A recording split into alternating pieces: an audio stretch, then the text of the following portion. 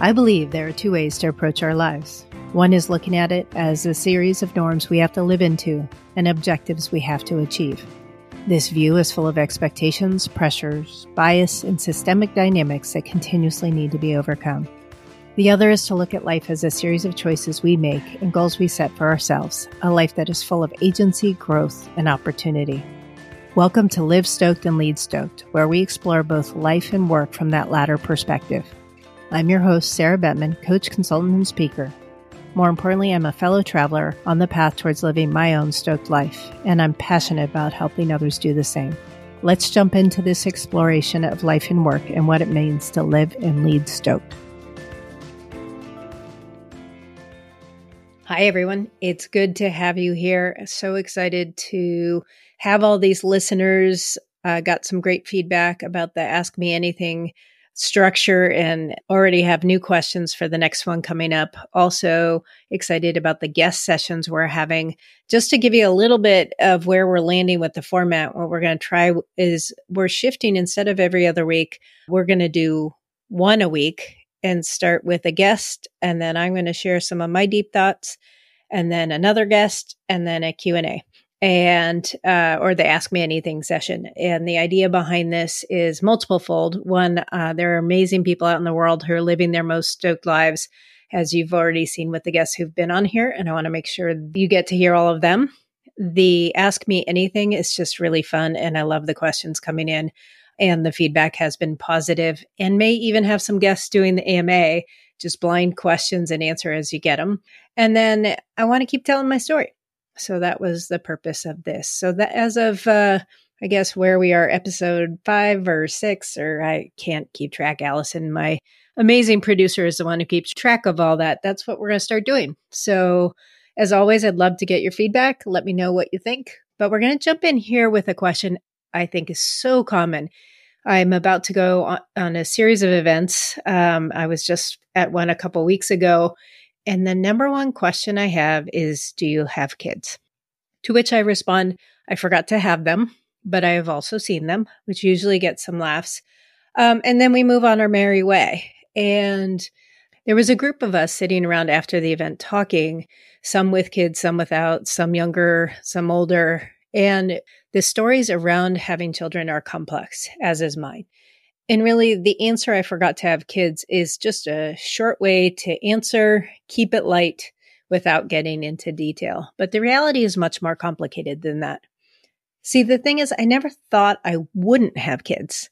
I wasn't like, well, I guess I was when Cabbage Patch Kids came out. I had my baby Cabbage Patch Kid with a bed in my closet, which was the same bed that my cousin slept in. She is now in her 30s, and I carried her around like she was my doll. Like I always loved kids. And I translated that into thinking I would always have kids. And especially as I went through my burnout, went through coaching, I spent a lot of time thinking about how I would raise my kids, how I would apply things I was learning either through other parents or through my coaching to raise wonderful little beings. And that just didn't happen. I forgot to have them. And so a little bit about my story is I met my first husband. I referred to him before. We met, I'll be transparent in that I didn't know who I was. So he's been pretty solid all along. We're still friends to this day. But for me, I had no sense of self that I talked about in the first episode. So in some ways, the marriage was a false proposition because I wasn't solid about what I was getting into. And as it was becoming clearer and clearer, I was burning out. I even had a biological clock experience where it's like, oh, if we have kids, maybe everything will be better. And it was fascinating to observe that experience. We've all heard stories of someone whose marriage was on the verge of ending, and then having children seemed like the good solution. Well, I lived that. And the only thing I can explain is it was a biological clock survival thing. And what's interesting about that time, I happened to be doing a 12-step program for eating to lose weight, and all my weight and body stuff is a story for a different time. But I lost so much weight that I lost my period. And so in this period where we're going to try to have kids, and I'm thinking this will solve everything, I lost my period. And what was interesting about that is even as I moved out of the 12-step program, it was fundamentally healthy. If you looked at the calories, there was a lot to it that was sound and great and that I apply to my life today. But something didn't fit for me. And as I started eating, as I started gaining weight, getting healthier, I still didn't start my period, to the point that I was getting scanned for possible tumors, concerns about, what was going on. And it lasted long enough. And what's fascinating during that time was that evolution, that burnout time, and that realization that I was able to think through that would have been the worst thing that could have happened, both for my ex and I. It would have decreased our options considerably. We had just different values, different ways of seeing the world. So bringing a child into what was already a disconnected relationship would have been a disaster. So I tell that story, I suppose, because it's an important part for me, and the ability to step outside myself and see how instinctually that desire to have kids was so loud and clear at a time when really I was struggling with a lot of other things. It seems kind of comic now that a child would make sense when I was broke, on disability, with a marriage ending, with a no sense of self. But, we're wonderful humans having a wonderful human experience. But if you felt that and it felt a little crazy, I'm right there with you. So fast forward, and series of relationships later, it started to become clear as I was approaching my 40s that I might not have kids. And so I grieved that possibility. I'll never forget, I was driving along the California coast on my way to work and just started bawling. I had to pull over because it started to become real that I might not have kids. I think it was a gift for that moment because I got it out of my system and it was something I thought about, but I moved on my merry way. And shortly after, a few years later, I met my now husband, Matt. And when you meet someone at 40, we joke it was one of these things, well, this is as good as it gets, so I hope you like it. But it also meant we talked very directly about our values, what we wanted for our lives, for this next chapter of our lives, relationships, and kids. And there was a question mark there for him. And, in the spirit of looking at all sides of it, was the question mark for him because of his first marriage? Not at all, but that was a question mark that he had to explore, and that with me might want to have kids. For me, I had to really think through, if we went forward and didn't have kids, would I ever resent it? And I have to say that time was a gift, because I think a lot of women and men, parents, jump into talk about identities and roles that are put upon us. One of the roles that I think is heavily put upon us, regardless of your gender, is parenthood. And certainly I had to have conversations with my family, and I think they were starting to see the writing on the wall. So it wasn't too difficult, but at the same time, it was still a thing. And certainly I know other friends and clients for whom that was really a serious thing, to decide not to have kids or take down the family line, whatever that meant, to carry the lineage. So it was a gift that we took about a solid year and a half to really think through this, to come together. And for me, I was doing my own work. And there were a few things that really helped me look at Matt and say, we're cool. It's fine. I won't resent this.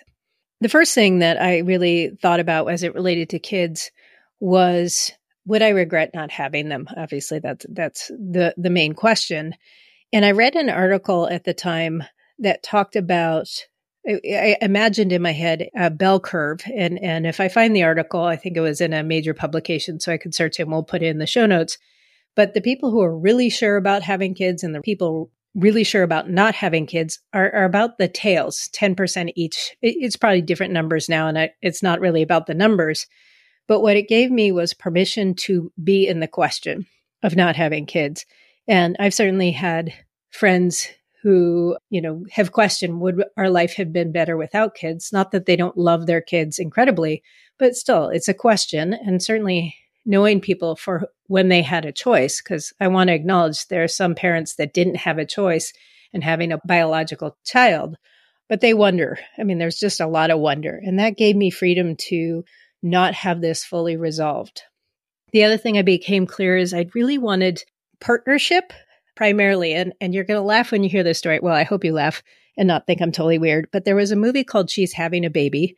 Great 80s movie with a montage where, of course, she's almost dying. And the husband, who's feeling stuck in a frustrating period of the pregnancy, is now thinking about her as she's potentially dying, and the montage of how much he loves her and how engaged he was and caring with the baby.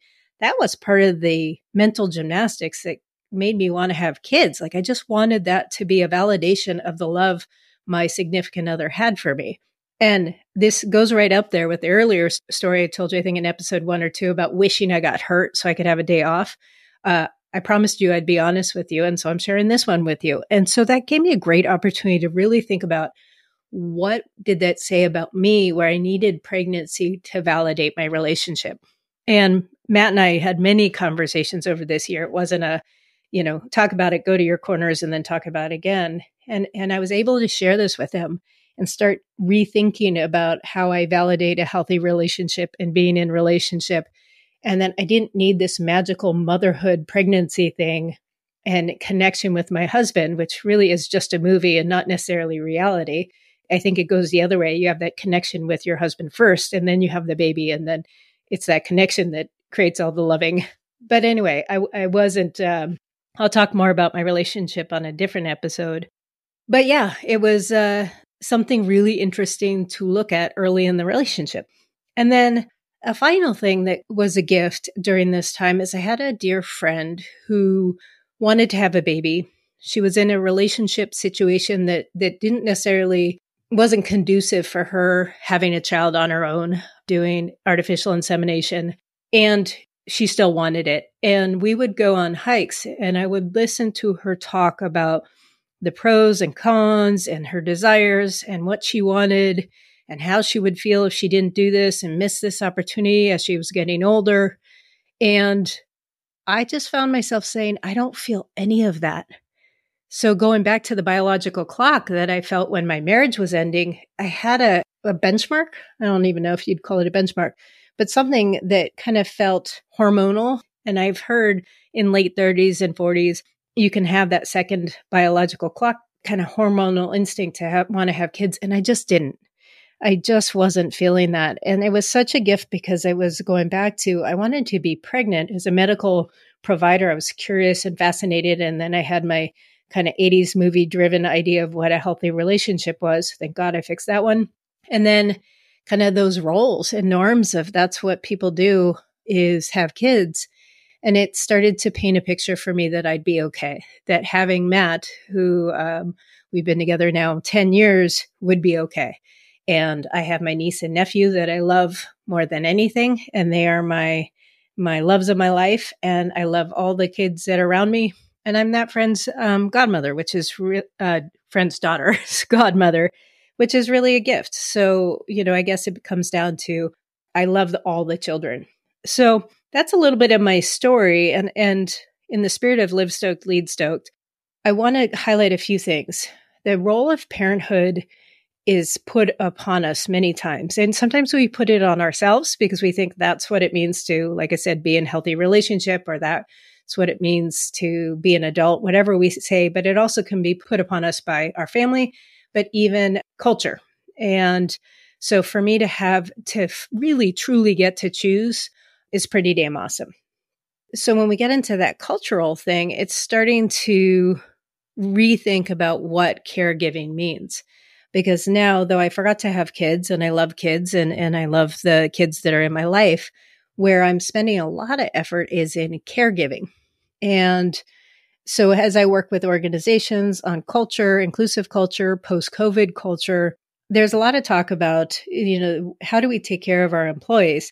And there's been an evolution happening. This was happening pre-COVID, but I think COVID put light upon the issues of caregiving and the many definitions of it for people in organizations. So it started with maternity leave because you have to take care of the moms. But then the dads wanted to be a part of it. And so it shifted to parental leave, or adding some sort of paternity leave that was part of maternity leave. And then there was parental leave. But even in some cultures, say Japan, there was an article a couple of years ago about how they're trying to get the men, the fathers, to take their paternity leave. But the culture is so significant there that they just don't take it. And again, even cultures in companies might be such that regardless of the gender of the parent, they don't feel safe to take the full time or leave early enough if they're having complications. They're trying to navigate this major life event through the lens of the corporate culture, and the corporate culture might not support them. So then take it further to family leave, where companies have figured out that the definition of family and caretaking for many of us, especially Gen X and kind of older generation, we're taking care of our parents. And I don't happen to be sandwiched between kids and parents, but I am certainly taking time to take care of my mother, who now has Alzheimer's, and being with her. And it's a weight. And a blog post or a post I wrote recently was about her Alzheimer's. And just timing wise, San Francisco 49ers are going to the Super Bowl. Woo-woo. But I learned to be a San Francisco 49er fan with my mom. And I wasn't going to tell the story here because I don't know if I can get through it, but I'm going to try in the spirit of being authentic and let you know what's on my mind. There was a big game, 49ers and Philadelphia Eagles. If you're a 49ers fan or a Philadelphia Eagles fan, which my husband happens to be both, you knew it was an important game. And when it's an important game, I would try to be with my mom. And when I went to where she lives, she's in a care facility, we sat down to watch the football game with some of the other residents. And about 10 minutes in, she just got up and went to wander. And I realized that was the day that Alzheimer's took football from us.